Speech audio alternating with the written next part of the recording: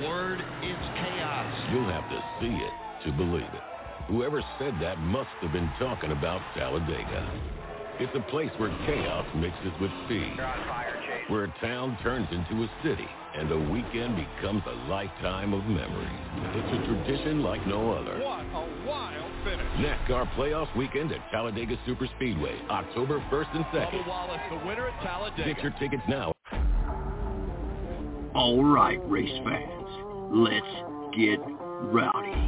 The next 60 minutes will be two men talking one thing and one thing only, racing.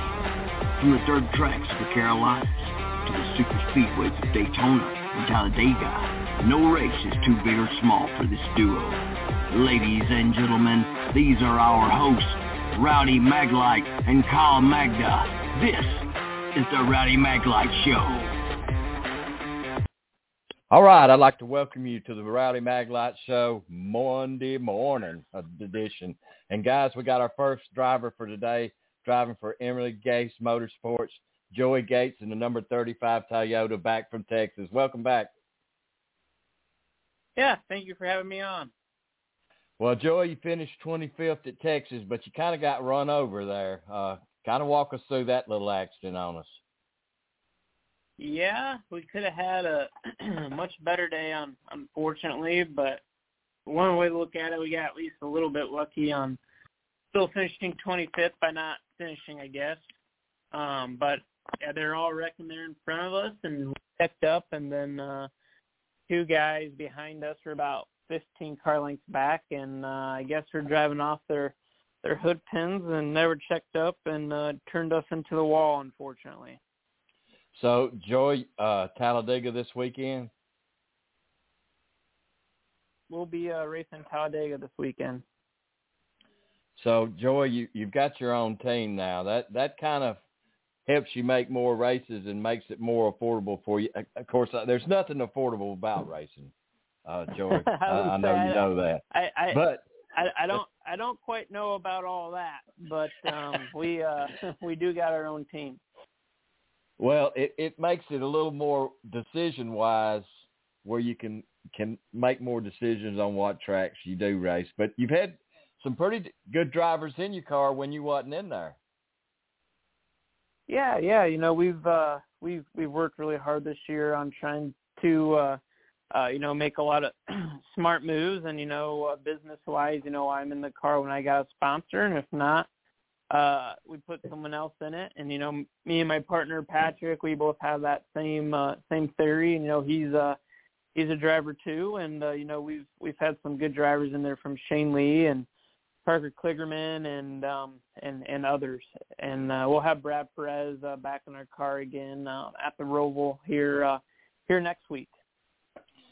Joey, the XFINITY series is pretty hefty this year. A lot of car counts, isn't it? Yeah, it's by far, the most competition there's been in the series since I've been in the sport the last 11 years or so. There's not only a lot of cars, but every car that's showing up is a high quality effort, for sure. It used to be if you got an A motor at a speedway, you're just automatically, pretty much in the show, to where nowadays, on any given weekend, there's normally at least 25 cars out there with an A motor, and you go to a speedway, there's, at least normally 35. So the competition is much higher than it's ever been before. Joey, you still get that feeling that you got when you was 8 years old in that go-kart? Yeah, it's I still definitely get excited when we get to the racetrack, and then it reminds yourself why we still do this. Well, Joey, I've watched your career over several years, and let's talk a few minutes about your sponsors that you carry on your car. Yeah, we've I wouldn't be able to do this with it if it wasn't for our partners, throughout my whole career. But our big partners, all of our Donate Life partners across the nation that teamed up with me pretty much my whole NASCAR career here. Kitty Cat Coin, Sparks Energy, Absaroka, ProMaster, and Cook's Headers and many, many more. Without all these great partners, we wouldn't be able to do what we've done this year and what I've been able to do my whole career. Hey, Joey, you got Kyle here. My first question for you is, what's ownership been like working with Patrick Emerling? I know you talked a little bit about it earlier, but what's it been like working with him and being a driver owner on that side of things? It's stressful, of course. There's a lot more aspects that go into it now, but for the most part, it's what I expected before we jumped into it. I've been, I guess you can say, fortunate to where with a lot of the teams I've been on before this point have been smaller teams, and I've always kind of been responsible for a lot more than just driving the race car. When I was with these teams. So it definitely helped me get prepared a little bit for what we're doing this year. But, it's a lot, and, it's, there's some things I maybe would have done a little bit different, but, for the most part, I think I wouldn't change a thing. And, working with Patrick, he's a great guy, and I couldn't ask for a better partner. My next question for you is, Rowdy mentioned, you've been around for a little bit, and I've seen a lot of your photos. I mean, what's it been like raising a family, dealing with racing as well? That definitely, it'd be a little bit easier doing this for sure, time-wise, if you didn't have a family, or being married and have kids and all that. But at the same time, it's extra motivation to make sure you bring some bread back to the house and make your kids proud too. So it's luckily my wife, she's been super supportive through my whole racing career, and she was all for me starting my own team, and she knew it was it was going to be tough, and that it's not easy going by any means, but she's right there every step of the way, and it's a good thing and a bad thing, but my kids are all about racing right now, and they love every second of it. So you have Patrick Emerling. He's a modified ace. Have you ever seen a modified race before in the Northeast or anywhere else? With his background, I know that I think it was, I don't know what race it was. I know he was scheduled to run, but I think it was Watkins Glen because we had Brad on our show. What's it like been working with Patrick, and what has he brought to the team this year? A lot. That's part of the reason why we teamed up together. He basically, I had everything he didn't have, and he had everything I didn't have. So it was kind of a perfect marriage, and we had the same ideas, and we're the same age, and we both just love racing. But it's been a good partnership, and he's ran businesses before, so his side on all of that was good insight. I've been in this world of racing, a very, very long time, and knew a lot of the ins and outs and stuff like that you wouldn't know, from just being a normal business owner or owning a wheel and modified team and stuff like that. So it's been a really good partnership. And we get along really well too, and friends on top of it. So it goes well. My last question for you is, did you expect to have it run as well as you have? Did you expect that at all this year? Being a new team and everything. You mentioned you have several drivers in the car. Have you expected to have as much success as you've had this year so far?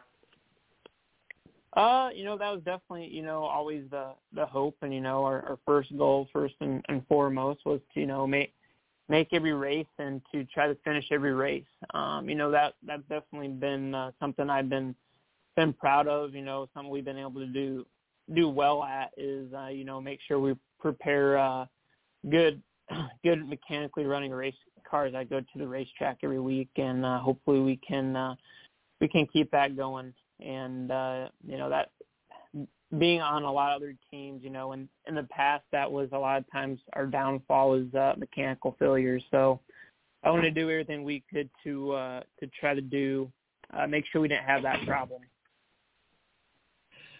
Joey, with the Xfinity Series now running the composite body, does that make it a little easier and less cost efficient? Does it make it more cost efficient to have that composite body now? In some ways, yes.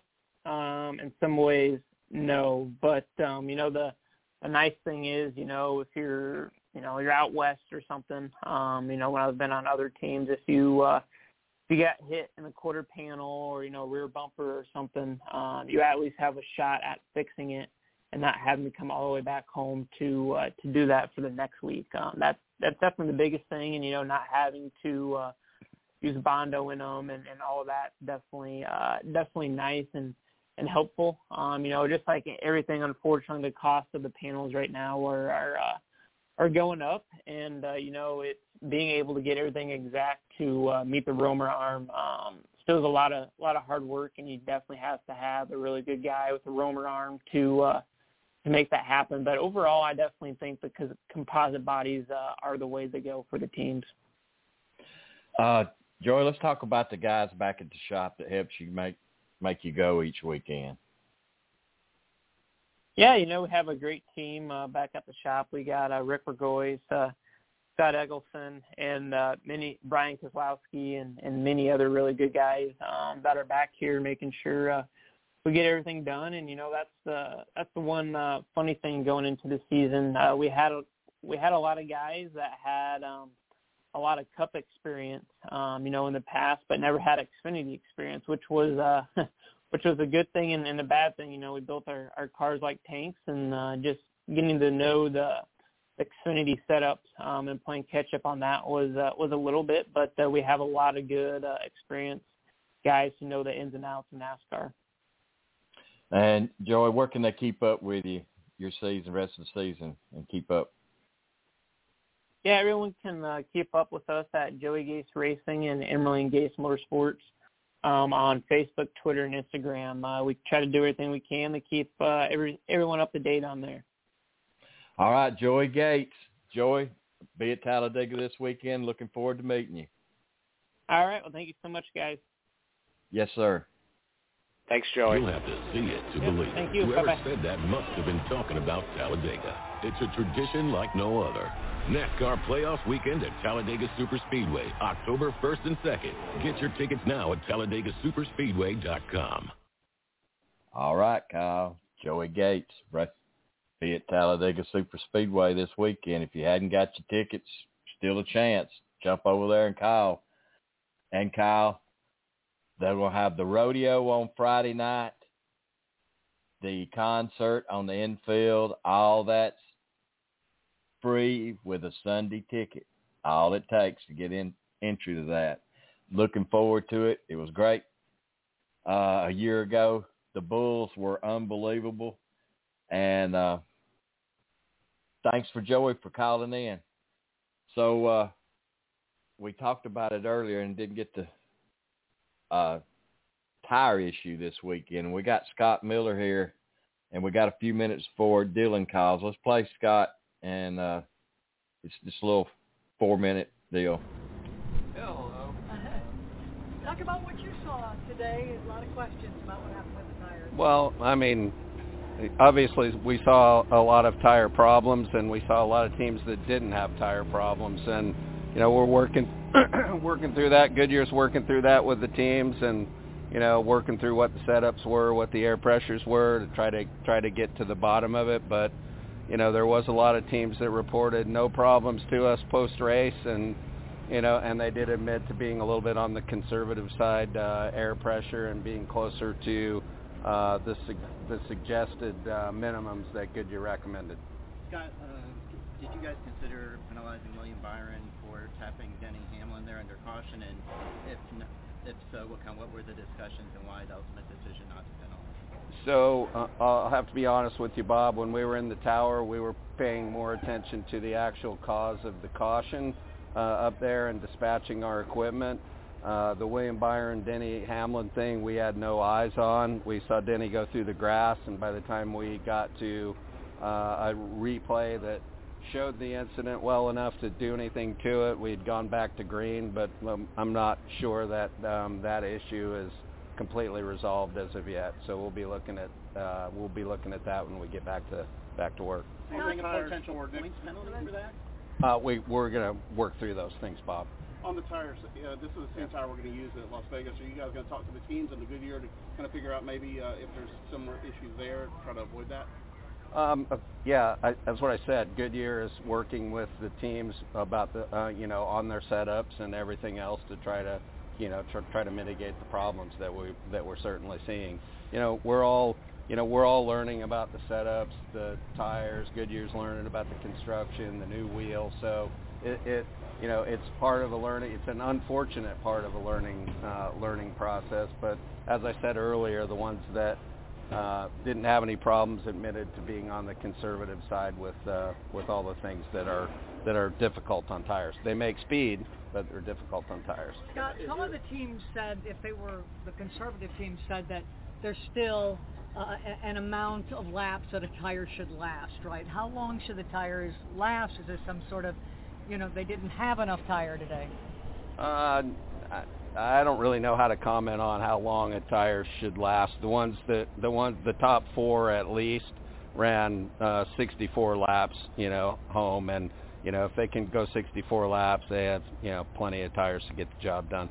In reference to the Hamlin-Byron incident, could you have put Hamlin back in his position had you seen it soon enough? Would that have been what you guys would have looked at? So there would probably, if we had seen that good enough to react to it real time, which we should have, like no excuse there.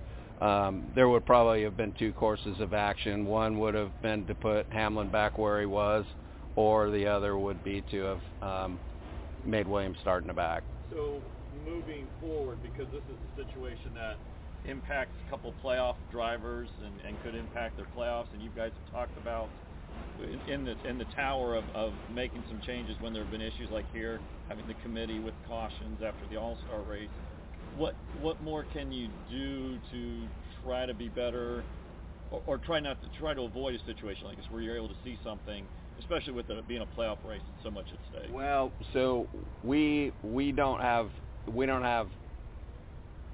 the cameras and the monitors that we've got. We dedicate them mostly to officiating and seeing like our safety vehicles and how to dispatch them and all that. And by the time we put all those cameras up, we don't have room for all of the in-car cameras to be monitored. So we're going to look at having, because if we would have had immediate access to the 24 in-car camera, that would have helped us a lot with, being able to find that quickly. So that's definitely one of the things that we're looking at. What about the race? Obviously, a lot of caution. What about the track itself and the things that have been talked about, reconfiguration, rebuild the track?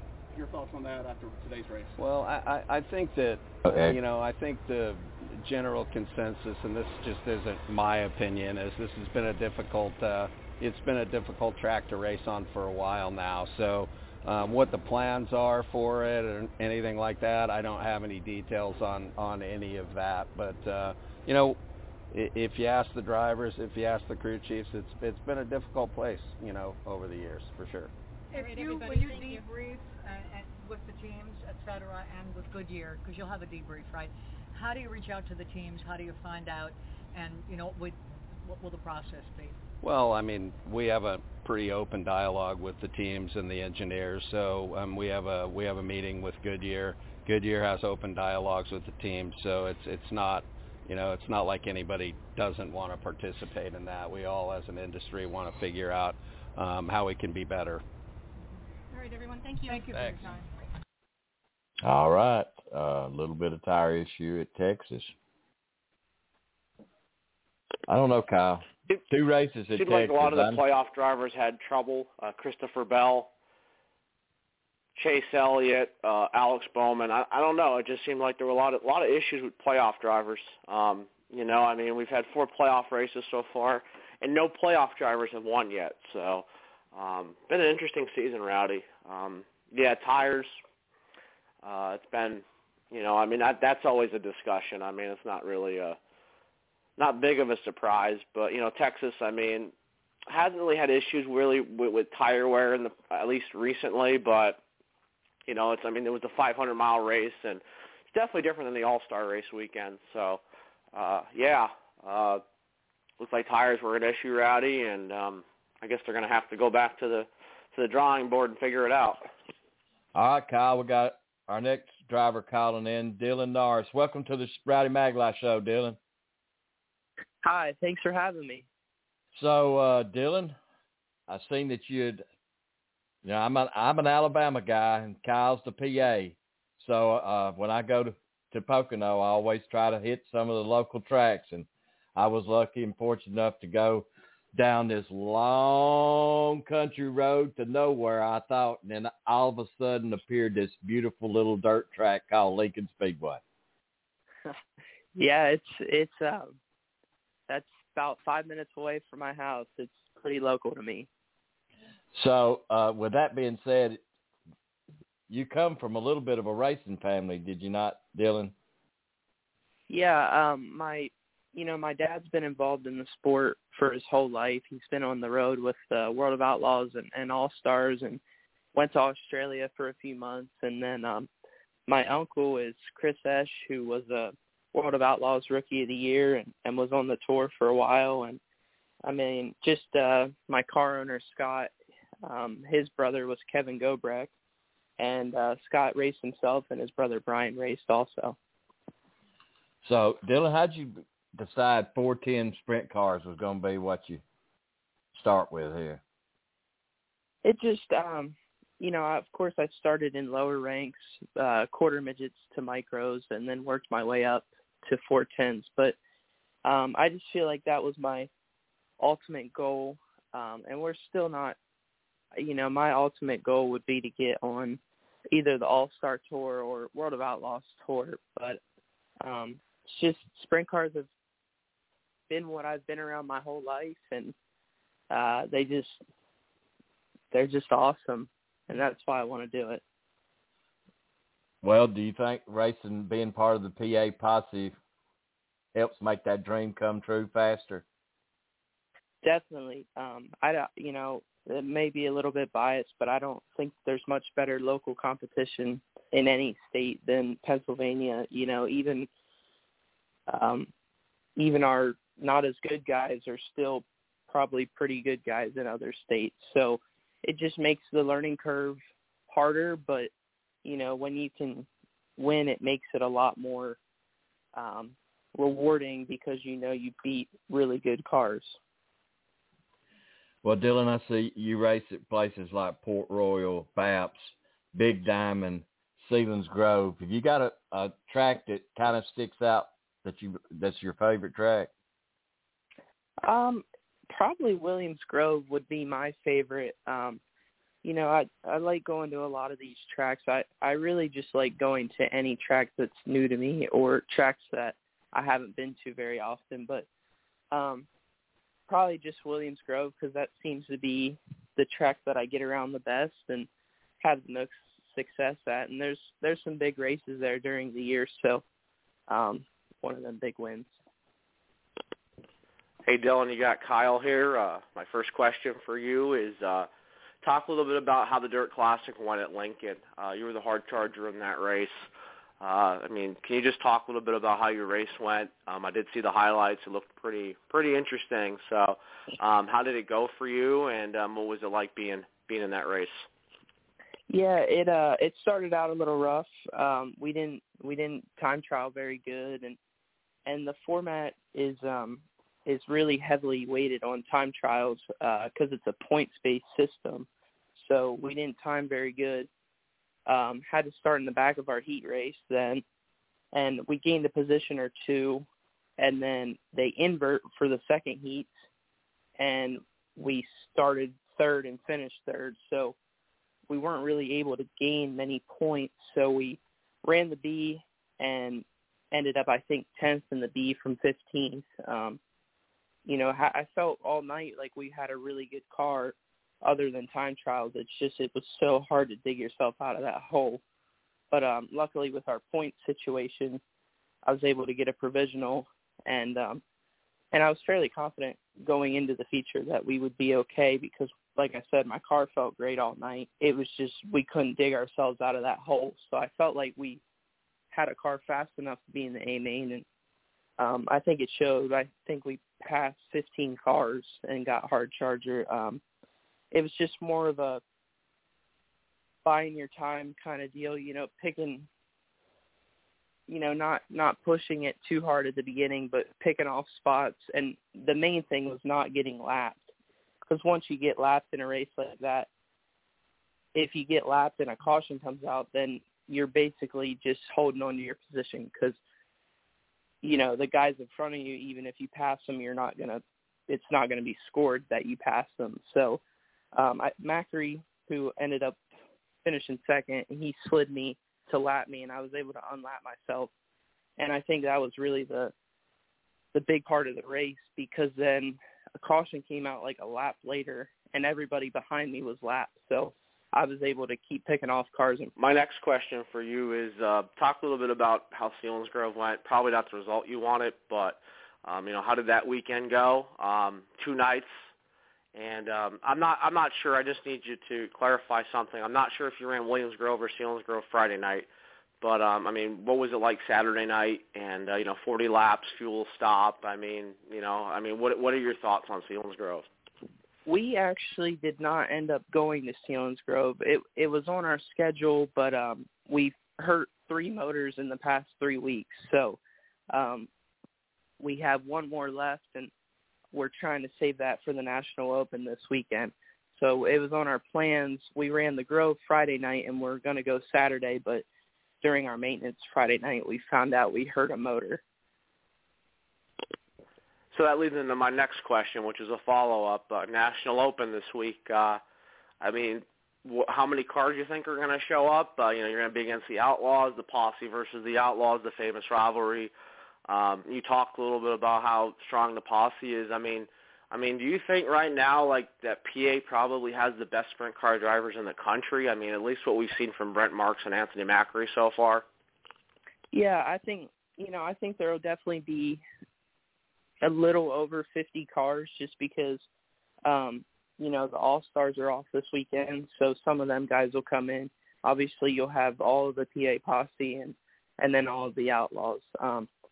I think it's really hard to compare some of our guys to the Outlaws, because, it's them guys are so every night, and you are in Pennsylvania too, but just racing against the Outlaws is a whole different.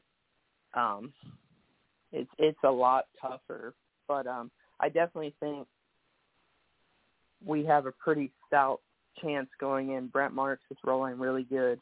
Anthony Macri is rolling really good. Even Danny Dietrich has really started to roll really good. So I think it'll be interesting, and hopefully we can be up there with them. My final question for you is talk a little bit about your relationship with Go Bright Motorsports, with your owner, Scott.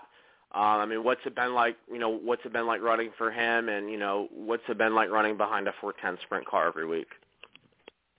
Yeah, it's been a dream. I wouldn't be where I'm at right now without Scott and all of his partners. It's been, it's a pretty good relationship. He trusts what we see and what we need to do, and kind of gives us the backing and opportunities to do whatever we need to do to best suit our race team. We've got to expand out a little bit more this year and not just run Lincoln and Baps and Williams Grove. So that was really cool, because I like getting out to different tracks, and just being able to run a 410 every week's a dream. Even on a bad week, it's still, at least I got to drive a 410 all week. Well, I tell you go to a dirt track now, like the World of Outlaws puts on a heck of a great show. I've never been to a World of Outlaws show that I didn't enjoy, and I'm telling you, they put on a show. And for those guys to drive those cars, and you're in that situation Dylan, to drive those cars, and to me, it looks like you're driving it as hard to hit that turn one wall, and then you start ratcheting it to go through two, and then back down the back stretch again. That's got to be an awesome feeling with it, open cockpit. Yeah, it's definitely a crazy experience. You know, if somebody asked me, how do you drive a sprint car, I don't think I could give an answer. I would say that would be a good answer right there, because there's not no answer. Let's talk about the guys at the shop that helps you go around each race. Yeah, we have, it's just me, my dad, and a guy named Dale, who is a sponsor of ours, but also helps at the shop. It's insane. A lot, I'm not very post about it on social media. I don't really talk on it much, but they are there every single night. There's always something to do. Even if our car's ready for the week, they're there catching up on stuff from the previous week, or if we, crash, trying to get stuff fixed up as our third or second spare, building cars every week. It's the number of hours they put in is countless, and there's nothing that I could show or do that to thank them enough. And what about your sponsors, Dylan?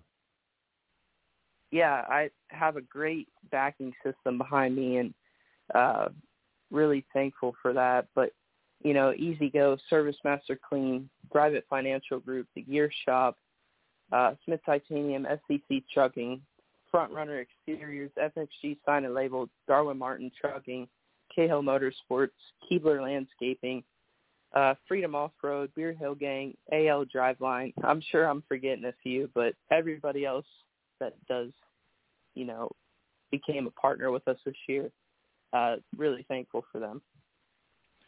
And Dylan, tell everybody where they can follow and keep up with your racing season this rest of the year. Yeah, I'm active on Facebook, Instagram, and Twitter. Just at GoBreak Motorsports would be the best way to find me. All right, Dylan Norris. Thanks, Dylan, for being part of the show today. Yeah, thank you guys for having me on. Thanks, Dylan. Thank you. You'll have to see it to believe it. Whoever said that must have been talking about Talladega. It's a tradition like no other. NASCAR Playoffs Weekend at Talladega Superspeedway, October 1st and 2nd. Get your tickets now at TalladagaSuperspeedway.com.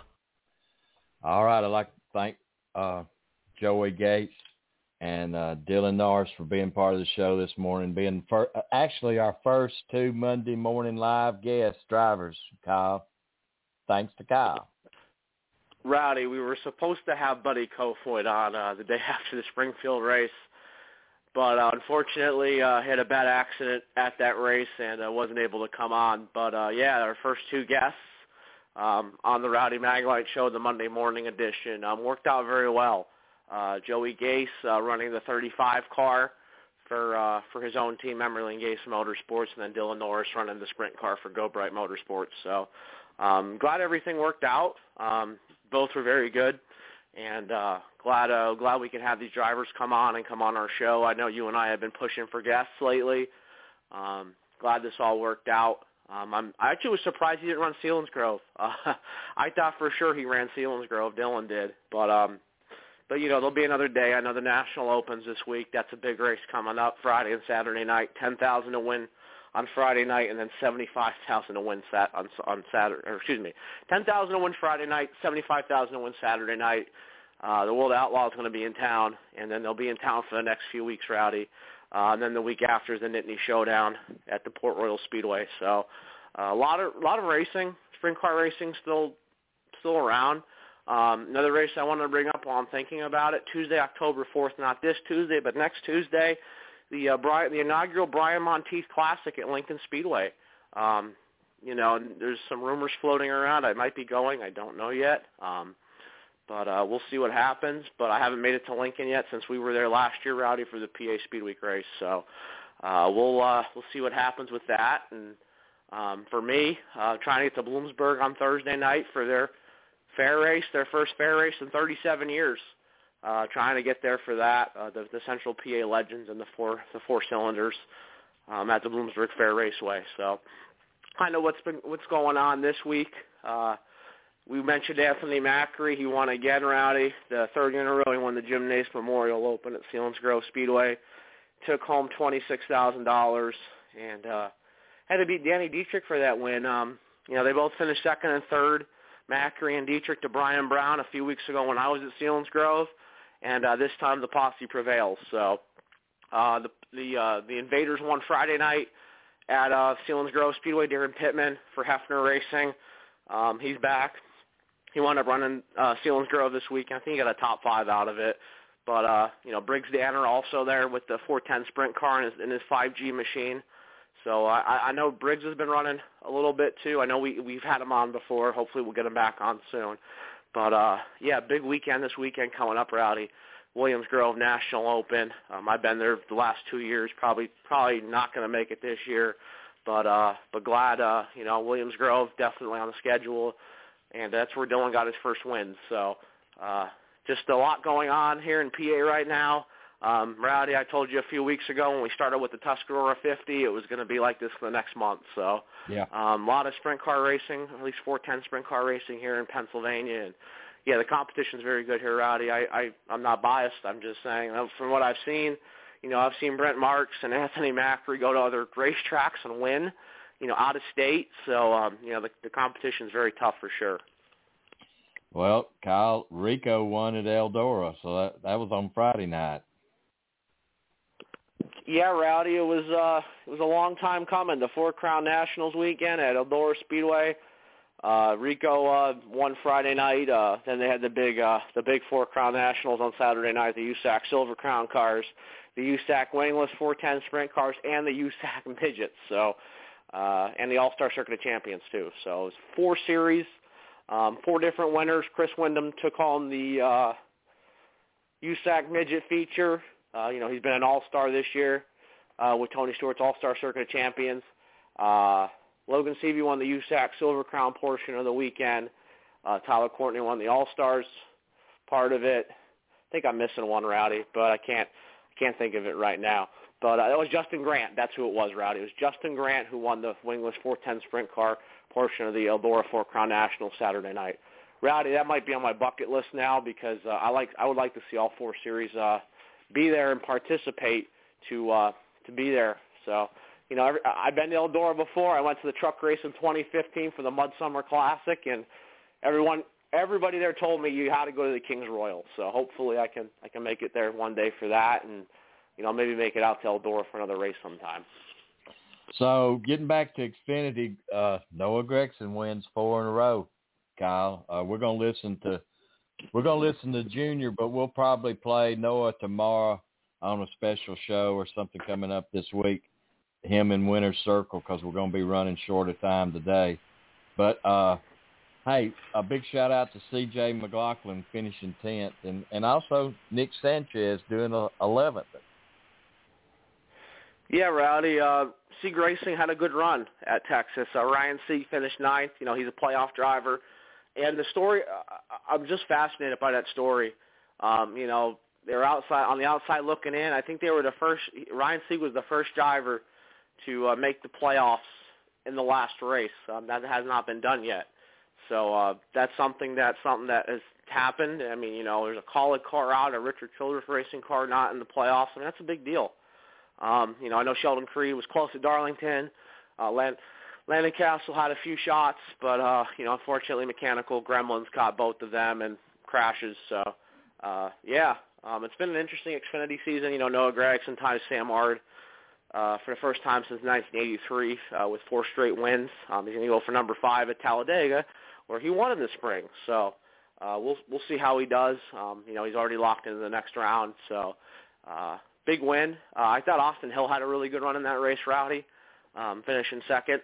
I know he's kind of a dark horse, I think, in this playoff. I'm not surprised he's been running well. He's been doing really good in that 21 car, Rowdy. I know he's won 2 super speedway races, Daytona and Atlanta. Very good road course racer. I've noticed that. He won the truck race at Watkins Glen last year. So I mean, he's good. Austin Hill's really. I feel like Austin Hill has really overperformed in that 21 car this year, and he's been running really well. So, Junior Motorsports, another win for Noah Gragson. He won the last 3 races of the regular season, and he kicks the playoffs off with a win. So, good momentum for the 9 team. Especially when you have. Before we play the audio, Rowdy, of Dale Earnhardt Jr., I just want to say Luke Lambert's been big too. With his experience in the Cup Series, and now, coming down working with a driver like Noah Gragson, I think that's been really key too. So, Luke Lambert's experience, almost winning the Cup Series title in 2014, and now being with Noah this year. So, I think it's been a good matchup, and they continue to win. So. We'll have to see how the rest of the playoffs go. Well, Noah rose into Talladega Superspeedway with 4 consecutive wins, Kyle, and a lot of that is keeping your fenders on. Junior Motorsports team owner Dale Earnhardt Jr., whose driver Noah Gragson in the number 9 Junior Motorsports Chevrolet just won his 4th race in a row. We will go straight to questions. We'll start up here with Bob in the front. Bob Hockerus, Fox Sports. How hard is it to win 4 Xfinity races in a row? And of all the drivers you've had, where would you have picked Noah to be the one who had done it? I'll say that it's an honor to, I think for Noah, when he truly does the homework to understand what Sam Ard was and what Sam Ard meant to stock car racing, he'll really appreciate it more. And I do feel like that, anytime you can match some of those records from some of the legends in the sport, like Sam Ard, it's a great thing. We're so far removed from those guys. It's nice every once in a while just to hear their names in the conversation. So I take a lot of pride in that as an owner. But I think Noah's done all the hard work to get here. I don't think, many of us thought he was Cup ready a year or 2 ago, and he's gotten there. So definitely has all the things around him that's been able to show what kind of great driver he could be. Luke as a crew chief and all the other things that he has around him really has put him in a great position to grow.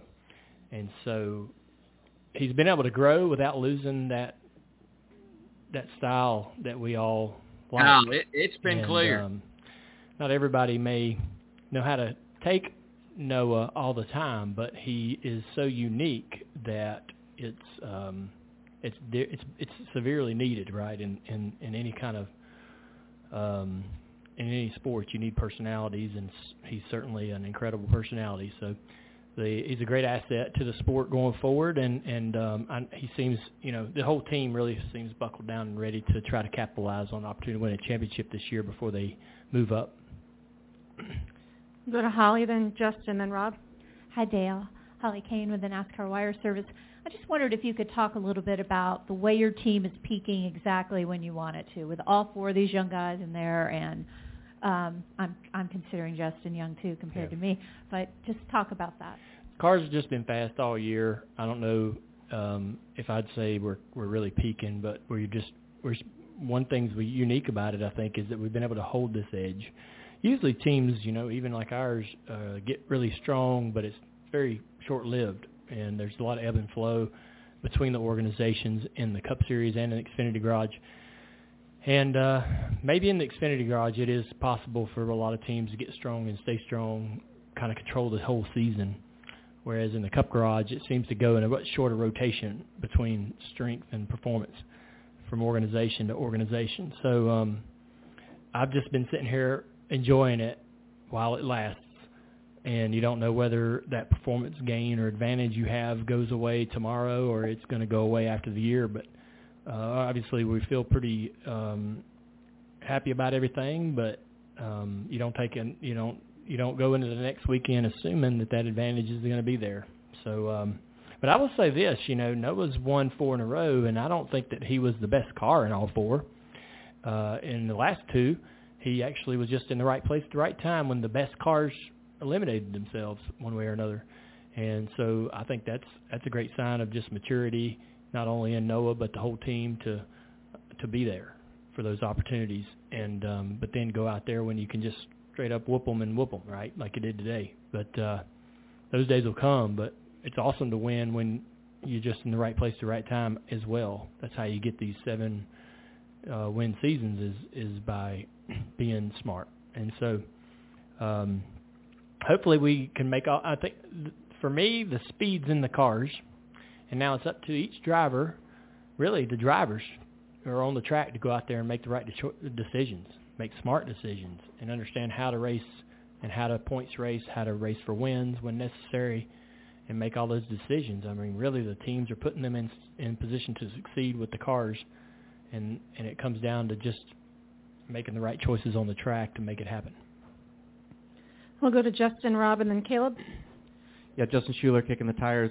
Junior, you're a huge advocate to the history of the sport. It's no question about that. So I guess 2 parts to this question. You came close to 4 in a row back in '99 when you went, I believe it was Dover, South Boston, and then Watkins Glen, and that was surrounded by a 2nd and 3rd. So I guess maybe kind of share that memory if you can, and then just what Sam Arden means to the sport as a whole, considering Noah just accomplished that feat. Yeah, I think that we should absolutely, recognize Sam and how great he was, and we really lost Sam right in the peak of his greatness, right, when he had his crash and injury. But we don't know, how much more he might have accomplished in the next several years.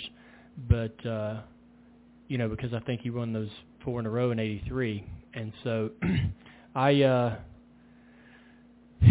think it's really important for us to always make sure that people are aware. A lot of the younger fans, drivers, everybody that comes through the garage and industry understands all they can about some of the names and the history of the sport.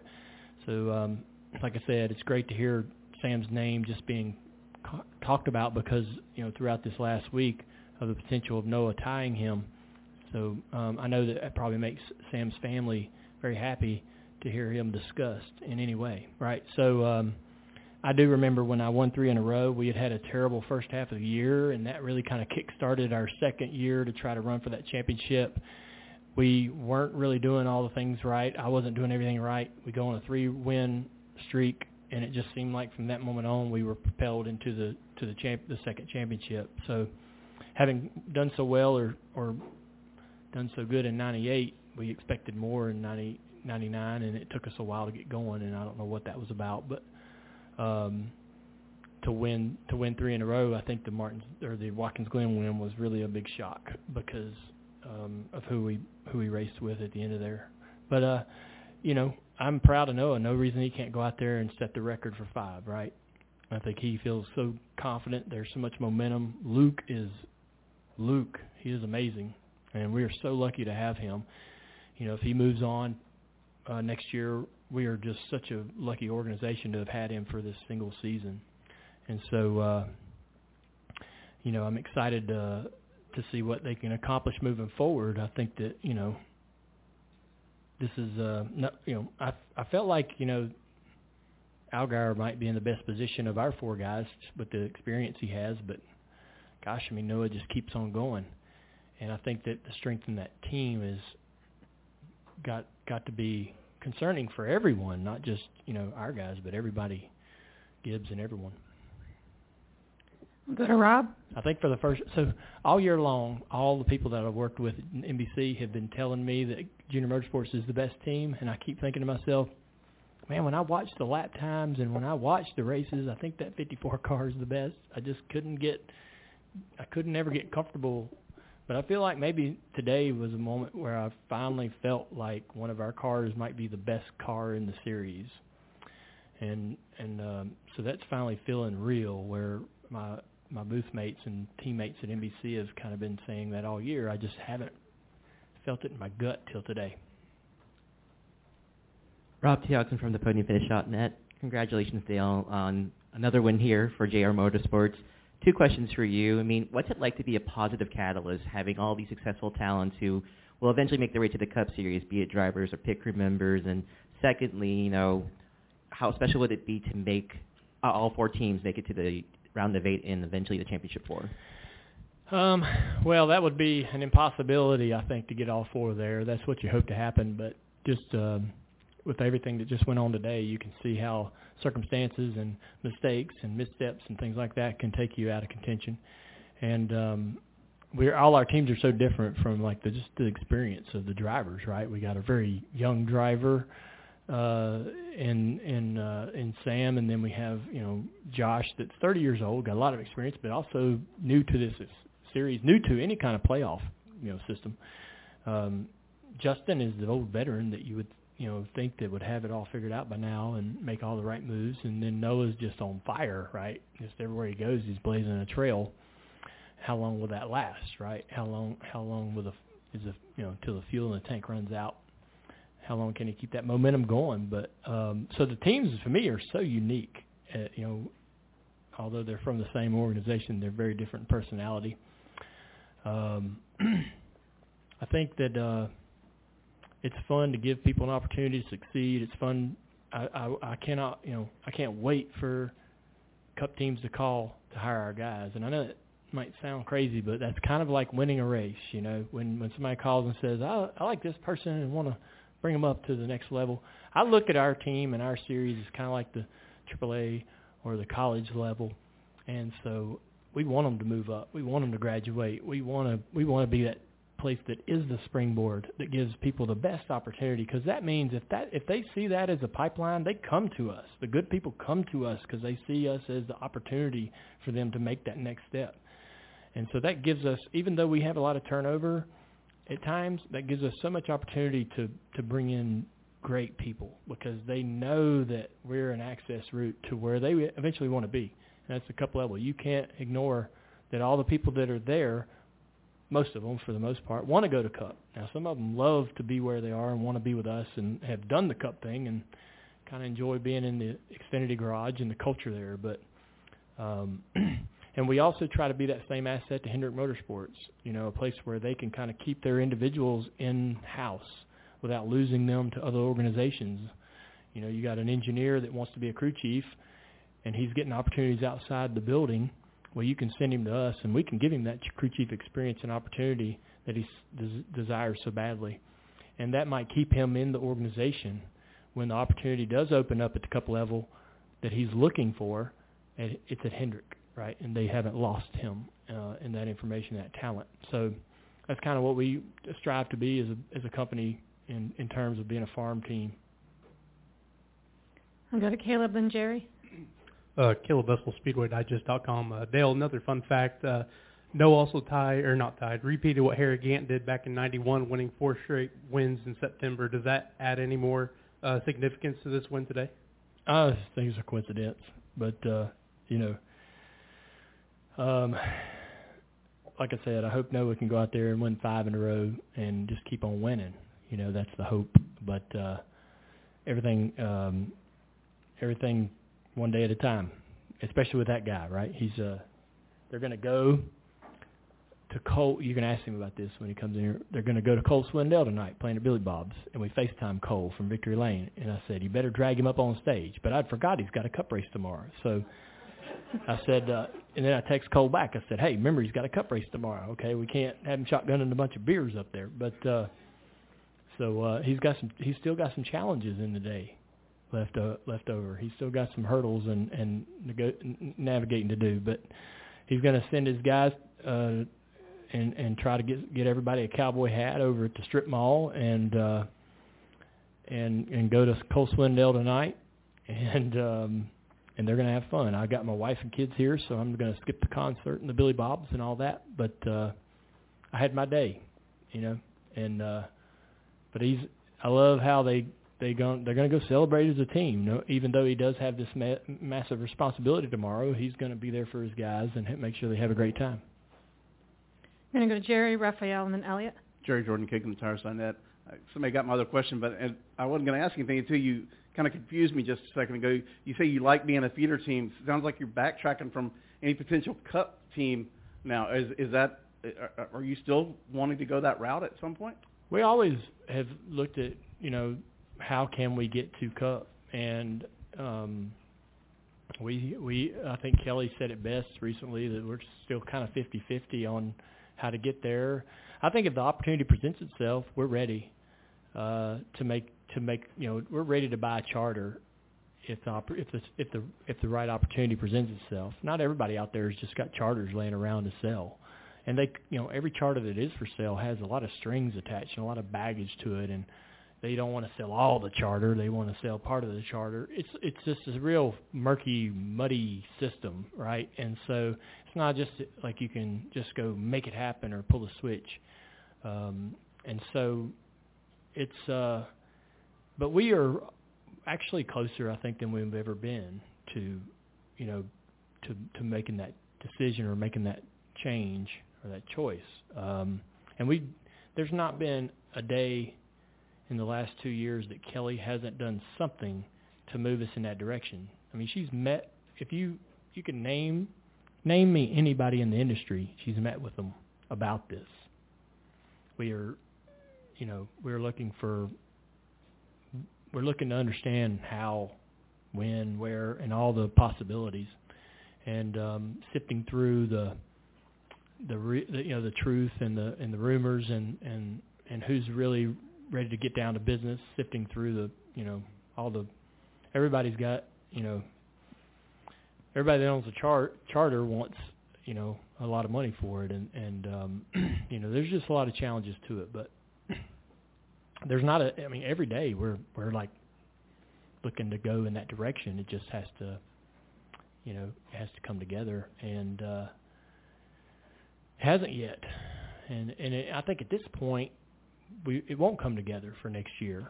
It'll have to be, the next year. And then you have the agreement and all that coming together, the new TV thing and all that.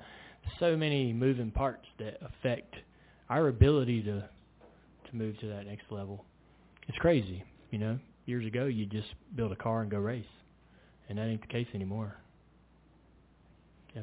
Got a Raphael in the front. Congrats, Dale. Raphael with Arconic. My question for you is, today we've heard a lot of talk about what should happen with Texas Motor Speedway. What are your thoughts? What are your guys saying about it? Well, I don't know that I've heard a lot of opinions, to be honest with you. But so here's the reality of the situation. I talked about this on the qualifying and practice show for the Cup Series. Basically, I would assume that the grandstands are going to stay, and the condos in Turn 2 aren't going anywhere. I doubt the Big Hoss is going anywhere.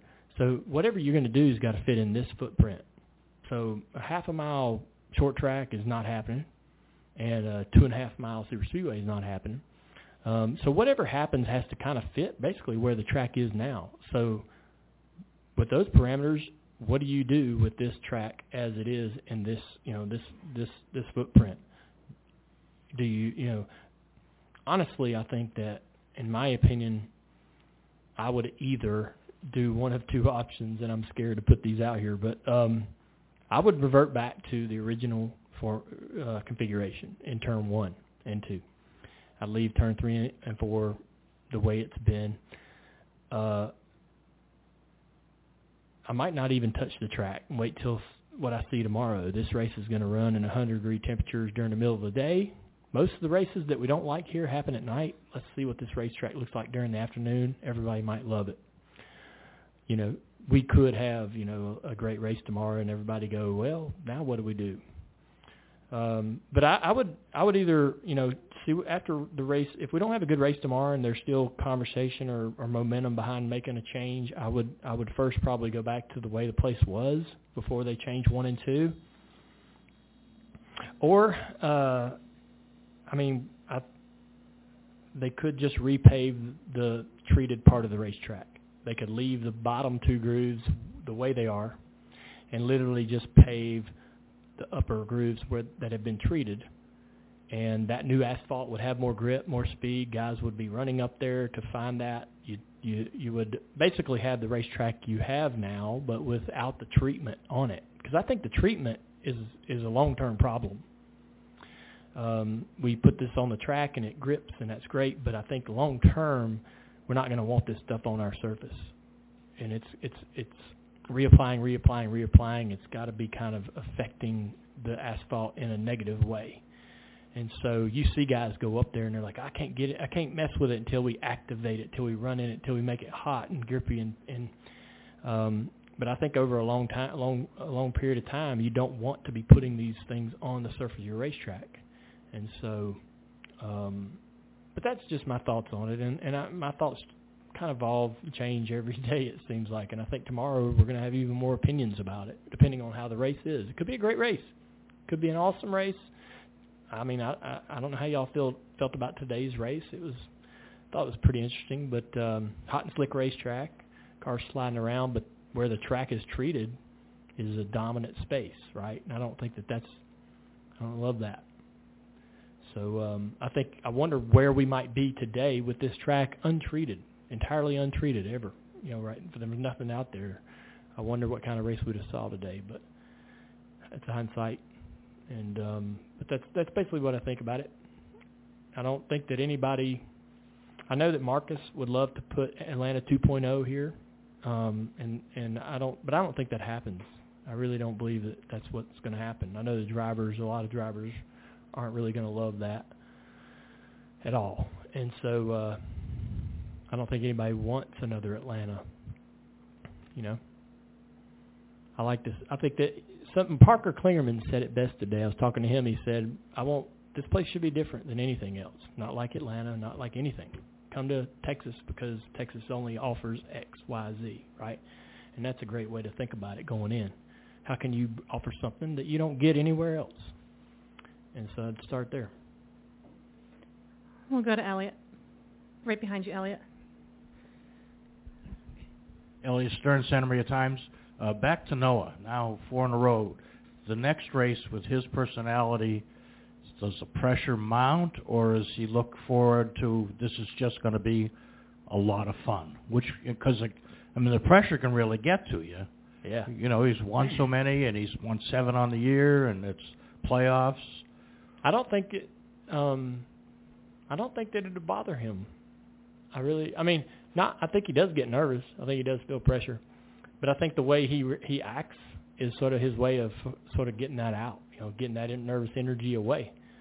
You see him you saw him at pre-race during the Countdown to Green show, and he's on the stage for the intros, and he's just dancing around doing his thing, and the guys sitting around him are like, "What the hell?" Ryan Sieg's sitting next to him, almost embarrassed to be on camera, because Noah's being so goofy. And so I think he just knows how to sort of release all that nervous energy in those moments when the pressure can build up and the pressure can get to you. And so maybe we'll see him be more, full of more antics, right? I don't know. He kind of changes. You'll see him one race and he's like, buckle down and serious. It's time to get down to business. And then the next race he's goofy.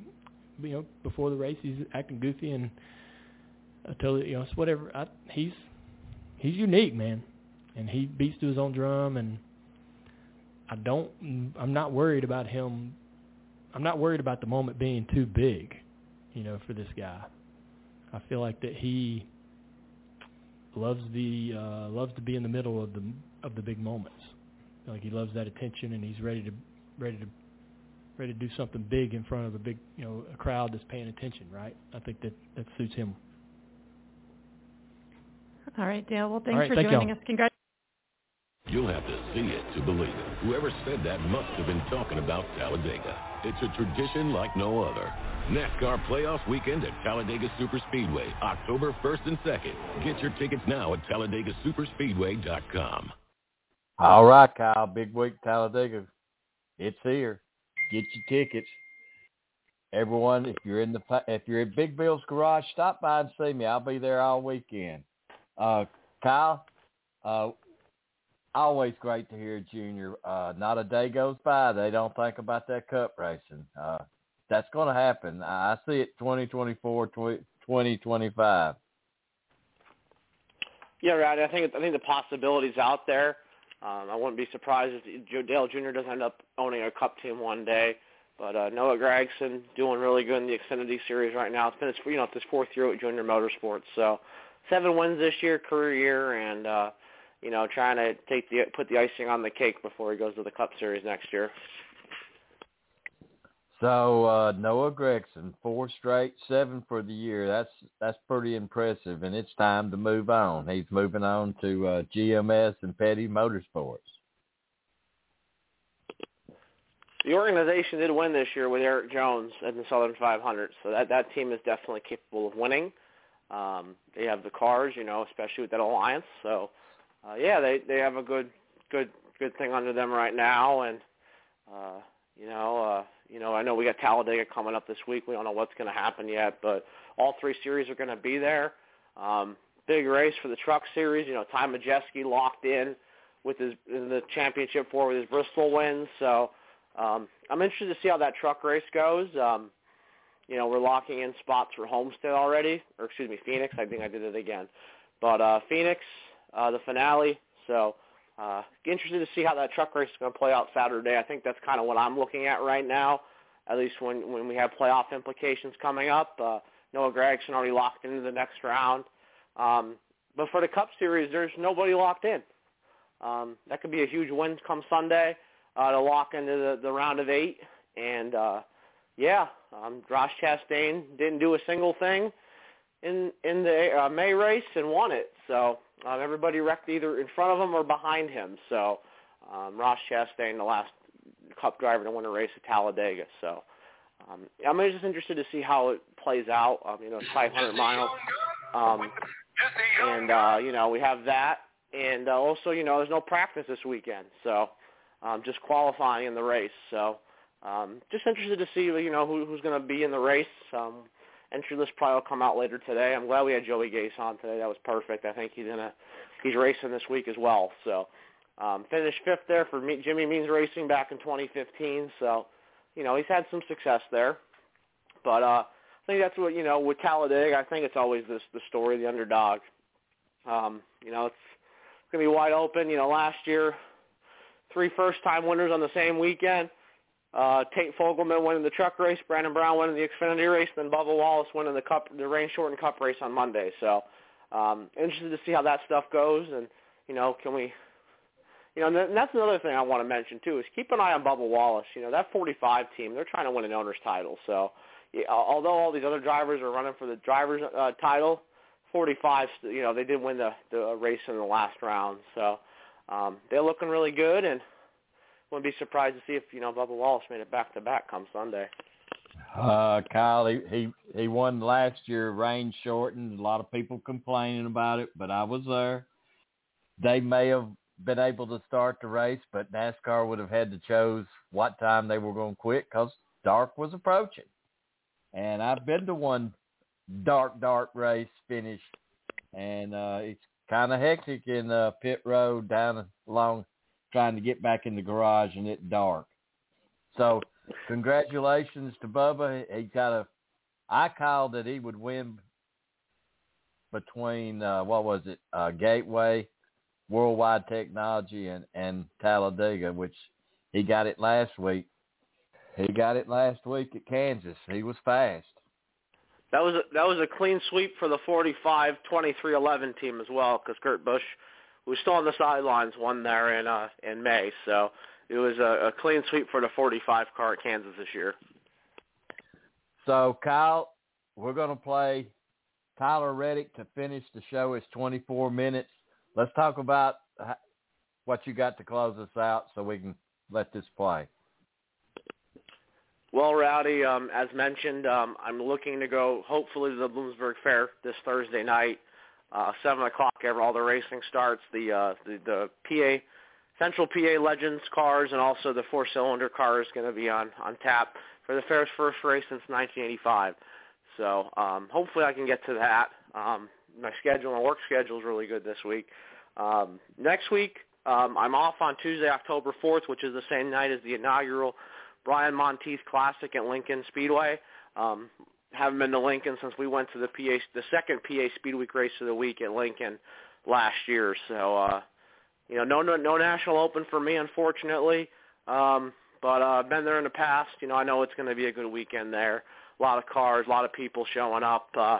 Not sure what Larson's doing yet, Rowdy. I haven't seen anything yet, so I know he ran it last year. Flew back and forth from Talladega, so I don't know. We don't know yet. So that kind of came later in the week last year, kind of leaked out. So we'll see what happens. And then we have the next weekend we got the World of Outlaws. It's at Port Royal for the Nittany Showdown. I think it's like $10,000 to win one night, and I think $15,000 to win the next night. So yeah, interested to see how that'll go. And then the week after, we got the Speed Showcase, $50,000 to win, 75 laps for the feature at Port Royal Speedway. I'm hoping to be there Thursday night for the 40-lap short track Super Series feature. That's kind of what the plan is looking right now. So kind of a less busy night. Also, Rowdy, the addition of the 410 sprint cars to the weekend. Friday, October 14th, the short track Super Series is going to have two 20-lap qualifying races for the feature, and then the 410 sprint car is going to run a 20-lap, 5-lap feature, $5,000 to win. So interested to see how that weekend's going to go. And then the weekend after, the Eastern States 200 at Orange County Fair Speedway. That's kind of what's going on here in the next month around here. We just had the Jim Nace Memorial Open at Selinsgrove. Anthony Macri winning that for the third year in a row. And also, Rowdy, before I throw it back to you, Peyton Sellers finally getting a grandfather clock in Martinsville. Took the win in the Valley Star Credit Union 300. That's actually on my bucket list, Rowdy. I know the Cup race in Martinsville is important, but wouldn't mind seeing that late model race sometime. Now that it's under the lights too. So I don't know. There's a lot of racing going on, and we still got a few months left until we close out 2022. Exactly, Kyle, and we got Tyler Reddick with his third win. Didn't see that coming at the first of the year. Well, I mean, Tyler Reddick was on the cusp of victory lane and ran good at Auto Club. I know he didn't. I think he get a tire go down in that race. I know he was close in the Roval last year, so I think it was just a matter of time. And now he has 3 wins with RCR, and we still don't know his future yet. I know Richard Childress Racing has said they were going to run a third car for him next year, but we haven't seen all the details on that yet. But we'll see what happens here in the next month or two when we go into the off season. Kyle. So, Kyle, I appreciate you being part of the show. I know you got to get moving here at 11:30. Appreciate you being part of the morning show. Some really great guests, Joey Gase, Dylan Norris. Hey, let's do it again Monday, but we're going to be busy all week, Kyle. I'm leaving out Wednesday. Expect something all week from Talladega, Kyle. Well, I know it's your home race, Rowdy, and I know it's a big weekend. So I like having the Xfinity there twice. The Xfinity Series there twice now. Ever since they had when they were doing the whole COVID pandemic, when they were moving the races and adding races, and they kept that race. So kind of cool to see it. Oh, I don't know why, Rowdy. It reminds me of that old ARCA race they used to run in October. When you had everybody show up, when you had guys like Juan Pablo Montoya and Dario Franchitti show up, and just to get some more track time. I don't mind the ARCA race being in April. I don't have a problem with it. It's just I don't know. I feel like you get more entries in the fall, but it is what it is, and that's how they want to do it. So, but yeah, a lot of history there at Talladega Superspeedway. And Rowdy, before we get into Tyler Reddick, I've been told there's a lot of ARCA stuff at the International Motorsports Hall of Fame, so I definitely want to see that one day and look at all that old ARCA stuff because I'm a sucker for that kind of stuff. Can't wait till you come, Kyle. And when you do come down to the track, you got to stay 2 weeks because we got plenty to do. Also, Kyle, let me mention this before we get started on Tyler Reddick. This weekend, it's a tribute to Red Farmer. A salute to NASCAR legend. That starts Saturday night at 4. Starts the racing. And listen, I've heard them race over there till 3:30 in the morning. So it's not over till it's over.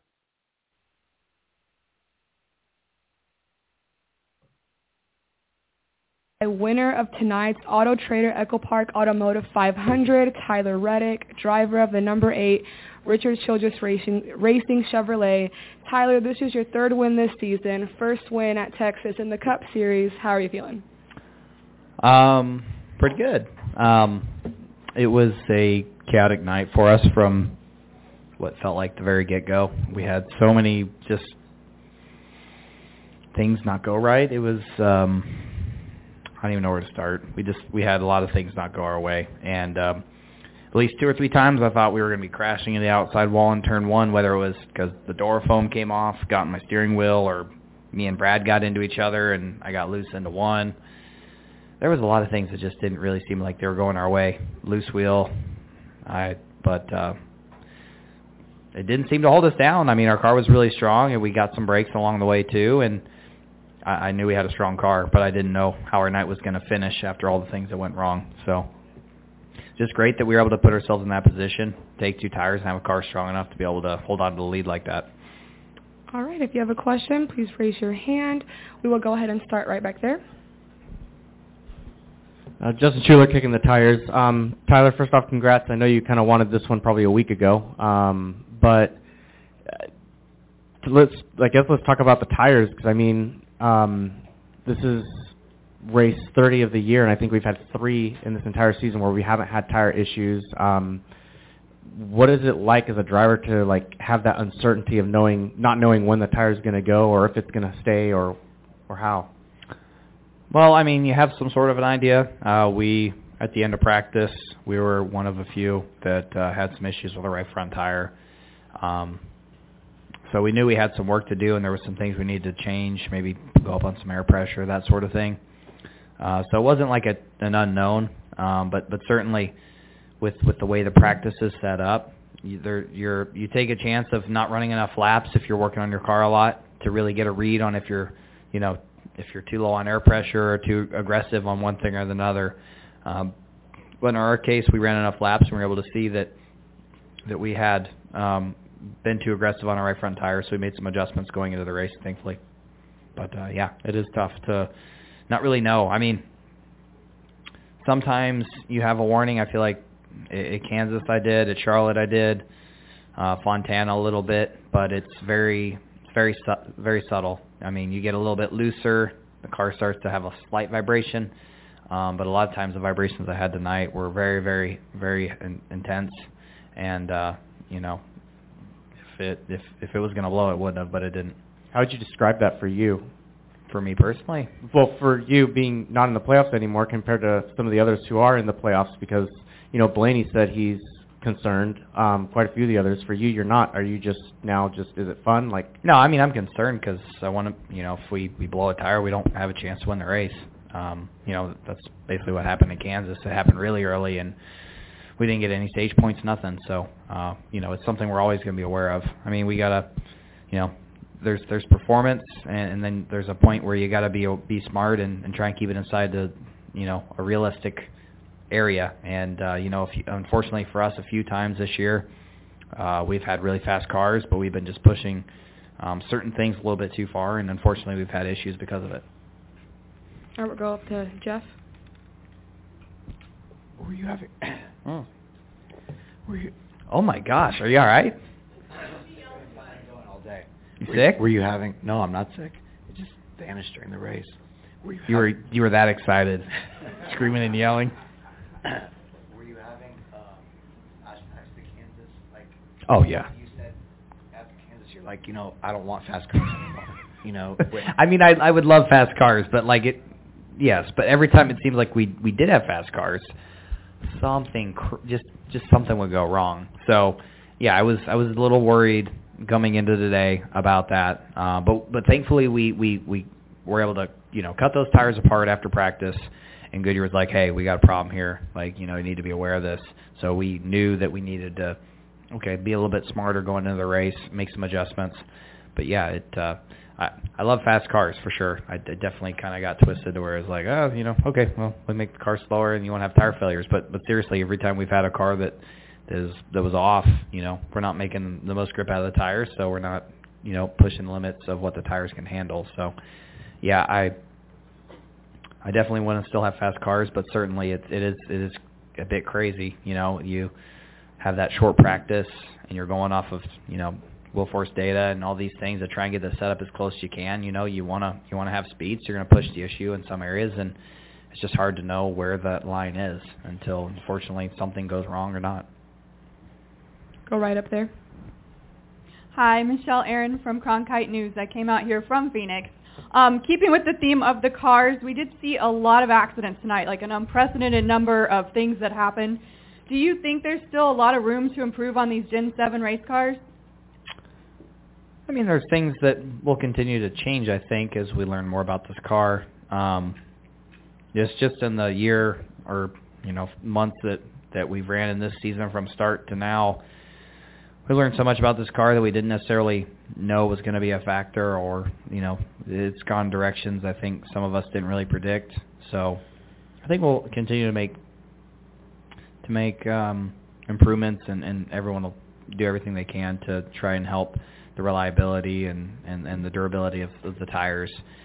Certainly, as the teams learn more about this car, we're going to be finding ways to push this car through the corners harder than some of the wheel force cars will be able to do in the corners. And so I think just as the teams continue to go down that path of maximizing this car further and further, we just keep making more grip, and the tires have more and more stress because of it. So I think it's just kind of a product of that rapid ramp up and learning about this car that just kind of happened this year. We'll go right up here. Rob Youngson from the Podium. Rob Youngson from the PodiumFinish.net. Tyler, congratulations on win number 3 for the season. It's your first on an oval. 2 questions for you.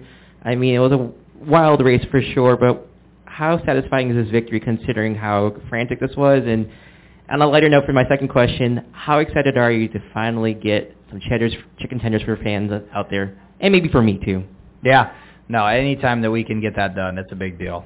Going to a Cheddar's on a Monday night, it's going to be popping, that's for sure. There's going to be a lot of free chicken tenders, and hopefully everyone's chowing down. But yeah, to get it on the ovals, it is important. I didn't know where it was going to come, but for it to be here is kind of a nice surprise. And based off, again, how our day started, I didn't really know what our result was going to be today.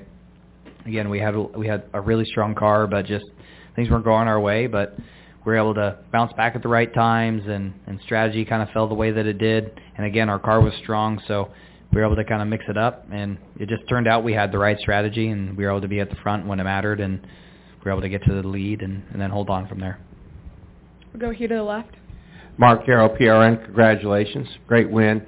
What was your feeling coming across the start-finish line, heading out of Turn 4? You can kind of coast in. It was this massive relief. I mean, again, we had a very frantic race. It was almost, the kiss of bad luck immediately if you were leading the thing. So just what were you feeling taking the checkered flag after surviving all this? It was a huge sense of relief for sure. Just the last, 10 laps, I would say. I'm looking behind me, and Joey would kind of pop off a good lap, and, I'd have to push a little bit harder. It's really nice when you're in that spot where you have a car that's that good to where you can just kind of drive it at 80% and not, overstep your marks, overstep the line, because that kind of made me feel better about, okay, I got this vibration, but I can run the car 80% through 3 and 4 and not really lose much ground to Joey. So to finally cross the line and know that we finished the race, and that vibration wasn't really anything at all as it seemed, was a huge sense of relief for us, because every time, like I said, it just seems like every time we've been fast, we've had something go wrong. We've had a failure, a tire go down, and after a while it's definitely frustrating. So I was definitely concerned, but we made it. And my follow-up question is this: when I see how hard this team fights for you and all you guys have accomplished this year, any regrets about your decision to move on or move away from this team, given just how good you guys are together? No. It's my decision to stay and go at the end of the day, it wasn't really, oops, the lid was popped off that thing. Another thing that went wrong tonight, but hey, we won. So no regrets. I mean, it unfortunately the decision that was made and my choice to move on had nothing really to do with my team. It was just circumstances with myself and RCR, and I love my team. I've never been as close as I am with this group as I have been with anyone else, and it's a type of bond and a group and the friendship that we have that will outlive our tenure together as a driver and as a team. We're already joking around about in years down the road when I'm running somewhere else, we'll probably still be doing the same things we're doing now. We'll probably still be spending time together, hanging out, doing that sort of thing. That's just who we are. So we're making the most of this for sure. It is unfortunate that things do have to come to an end, and as it turned out, it's coming to a close a little bit sooner than we all initially thought when I made my announcements. But it's the direction that RCR needs to take for their long-term goals, and I understand that. But they're a great team, and they're going to have a lot of fun, and they're getting a really good driver. They're getting a really, really good driver, after me. So, they're going to continue to have that success and have that strong drive behind the driver's seat. So, I didn't know if we were going to stay together our whole lives or how it was going to go, but if for whatever reason, as it's turned out that I would be going the other way, I wanted nothing more than for them to have like the next best driver that there is in the field, and for them to get Kyle Busch for me is if I'm going one way and I can't be with them any longer, if I could just go through the list and pick a driver, that's the guy. So for my team and those guys I care about a lot, I'm really glad they're going to have him. All right, we'll go back there and then up to Dustin. Steven Stump of FrontStretch.com. It was said before, but Harvick, Elliott, Truex were among the drivers to crash out of the lead. Tires have been a concern. Obviously, you said you were kind of also focused on racing Logano, but in the last green flag run, just how much in your mind were you thinking, oh, please don't go flat, please don't go flat? Probably about, I'm not going to lie, probably about half, about 50% of my brain was thinking about that, and the other 50 was just on running clean laps. Again, that's just because we've had a lot of those issues this year. Fontana, we were leading in the Lenovo car of all things, and blew a tire. Unfortunately, got ran over by William, and our day ended. Charlotte, another really strong car. We're running second behind Ross and had a failure. But we were able to rebound from Charlotte. But there's just been a lot of races this year that's been that way. So because of that, yeah, it's in the back of my mind. But again, it's everyone knows it coming into this. You gotta push some limits, and unfortunately, just with this new tire and with this new car, it's a little bit more sensitive to it. So you just have to be on top of it a little bit better. Be really paying attention to the tires after practice, and be ready to make some adjustments going into the race so you don't have those issues. Dustin Long, NBC Sports. Tyler, I wanted to ask you about the Byron Hamlin incident, and I think you were, if I'm not mistaken, you were only a few cars or a couple cars behind. What did you see from your perspective, first of all, please?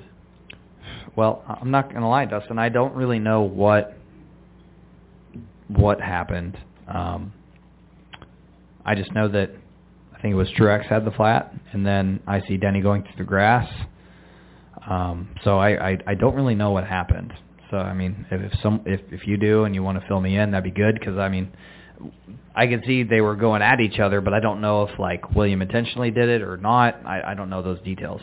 Yeah, Byron said that Hamlin forced him up, and he hit the wall, and then he went to hit him under caution and said he hit him too hard. I'm curious from a competitor's point of view, and there's video that shows the contact happened after the caution lights were illuminated. Hamlin did not get his position back. Is that a concern, or what type of question would you have as a competitor if you were put in that situation? Because obviously that Hamlin and Gabehart felt like they should have been put back in there because they had no control of not maintaining speed because they got knocked out of the way. Yeah. Well, the one time I've hit someone under caution, I got parked, and William didn't get parked, so it is different. I don't know. I really don't know. Yeah. you know, it was under caution. He got ran over. What can you really do? You know, it's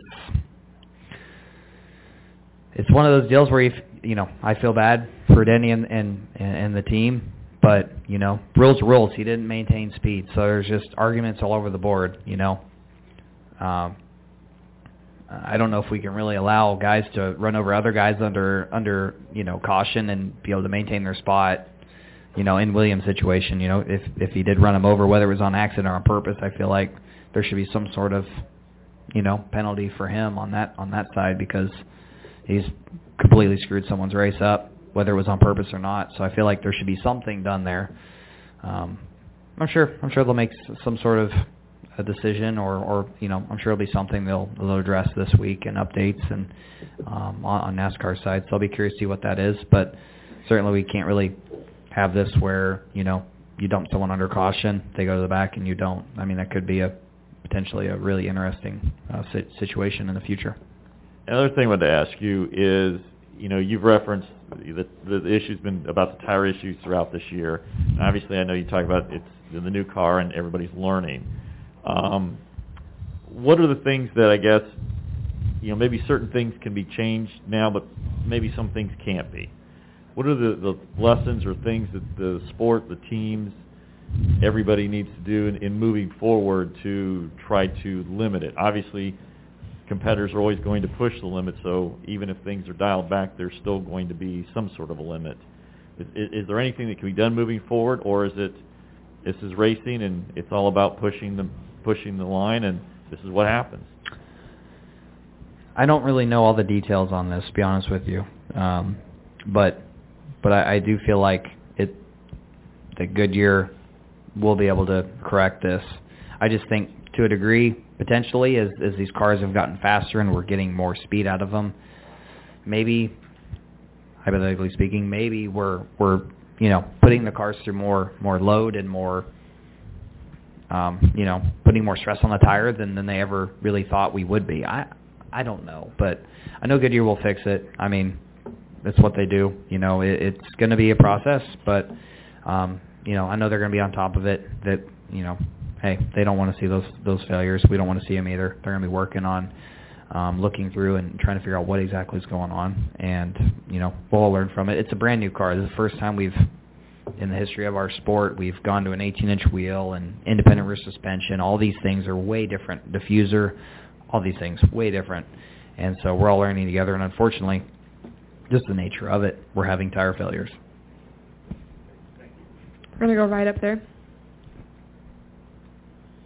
Matt Kreider, Denton Record Chronicle. Tyler, what is the feeling winning 1 week after elimination? I mean, it's still nice. As much as it would be really easy to be thinking about, you know, oh, God, man, 2 points and we're out locked in round 8, but it's done. It's in the past. There's nothing we can do to change it. So I'm just going to enjoy the win that we have tonight, and get ready for Talladega and try and go do the same thing there. I mean, I'd love to be racing for a championship. I really would, but we can't. We can do everything we can to go out and win these races, though, from here to Phoenix. And what were you saying about the door foam in the steering wheel? I don't know. It was a warm day. But yeah, for whatever reason, it kind of come unglued, and next thing I know, I'm driving in turn 1, and the door foam fell over, and I'm trying to turn my hands to turn the steering wheel, and the door foam was in my hands and in my wheel, so I couldn't really turn the steering wheel, and I went flying up the racetrack. I was kind of fighting a loose handling condition, so I mean, I could somewhat turn the wheel, but as soon as something had kind of fallen over into my hands, I couldn't be as smooth as I needed to be. I was worried I was going to spin out trying to still steer through it falling over, so it fell over. I grabbed it, and I tried to throw it over to the right side of the car. It got stuck right in front of my face, go down the front straightaway, which was not good. But I got it over to the right side eventually, and then under that lightning delay, we were able to get it back out from the right side of the car and fix it and really just tape everywhere, and got it really taped to the left side of the car, and it didn't come loose again. Right back there. Caleb Vessel, SpeedwayDigest.com. Tyler, congratulations. You mentioned earlier about Talladega. What is the mindset when you're out of the playoffs. You got Talladega next week. You got the Roval the week after.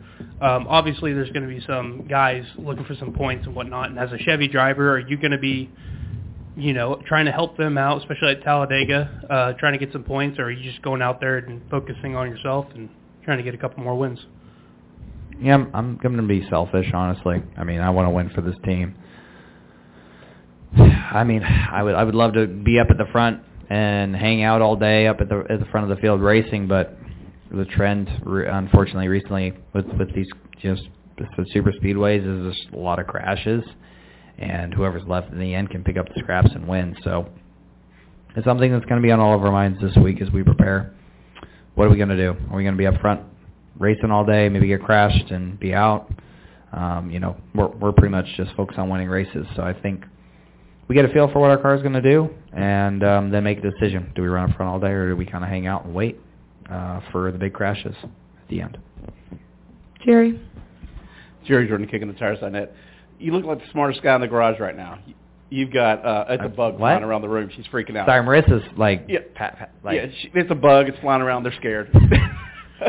You look like the smartest guy in the garage right now. I mean, you've got you've got a contract already signed, and then your team is on, that you're with now is on fire. You're basically, padding your stats with wins. So you got to feel good about yourself. I mean, and the decisions that you made.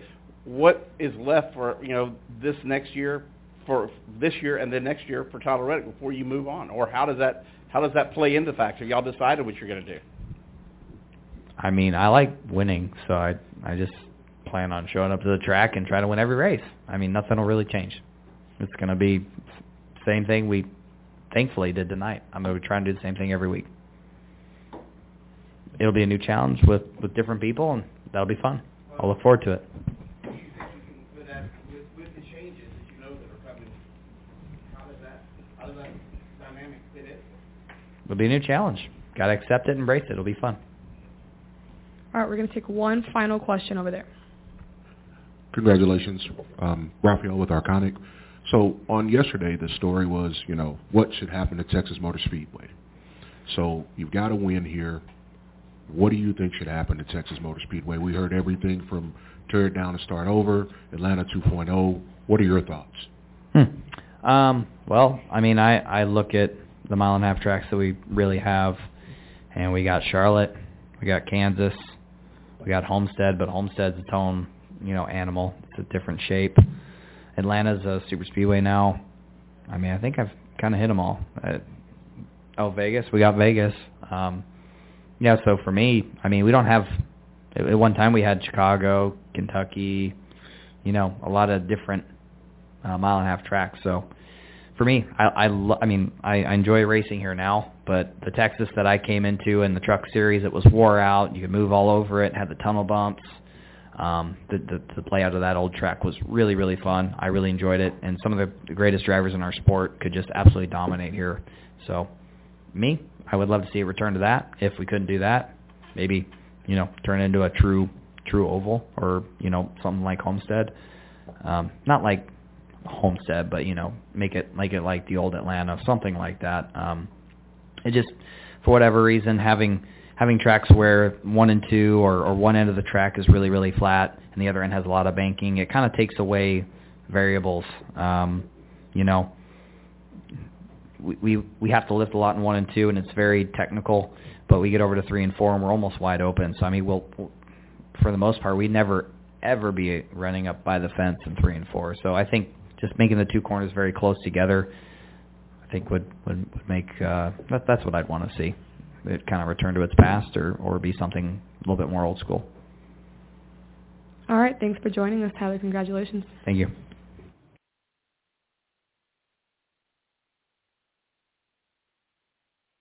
You'll have to see it to believe it. Whoever said that must have been talking about Talladega. It's a tradition like no other. NASCAR Playoffs Weekend at Talladega Superspeedway, October 1st and 2nd. Get your tickets now at TalladegaSuperspeedway.com.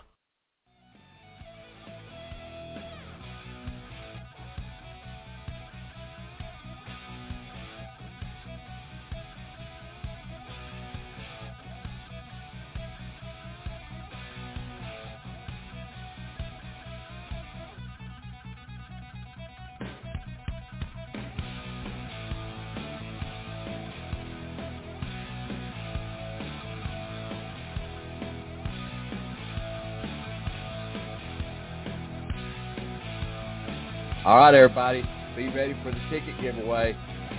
We've been giving them away now for, I think, 8 days. We've got 4 more left. 4 more, which is 2 sets for Sunday's race. We'll see you in Big Bill's Garage. Stop by, get your pictures up. Tell me what's going on. Tell me your experience in Big Bill's Garage. Still got free camping, folks. Got the concert on Saturday night. Hey, you got the rodeo on Friday night. Rodeo, listen, it was a packed house last October. It should be even more because they went back to tell everybody what they missed. All right, folks. See you at Talladega. Keep that light shining. You'll have to see it to believe it. Whoever said that must have been talking about Talladega.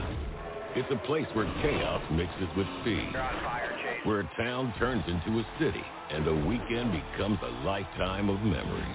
It's a tradition like no other. What a wild finish. NASCAR Playoffs Weekend at Talladega Superspeedway, October 1st and 2nd. Bubba Wallace, the winner at Talladega. Get your tickets now at TalladegaSuperspeedway.com. I also want to thank Joey Gase for calling in and Dylan Norris. Thanks, Kyle, for being part of the show.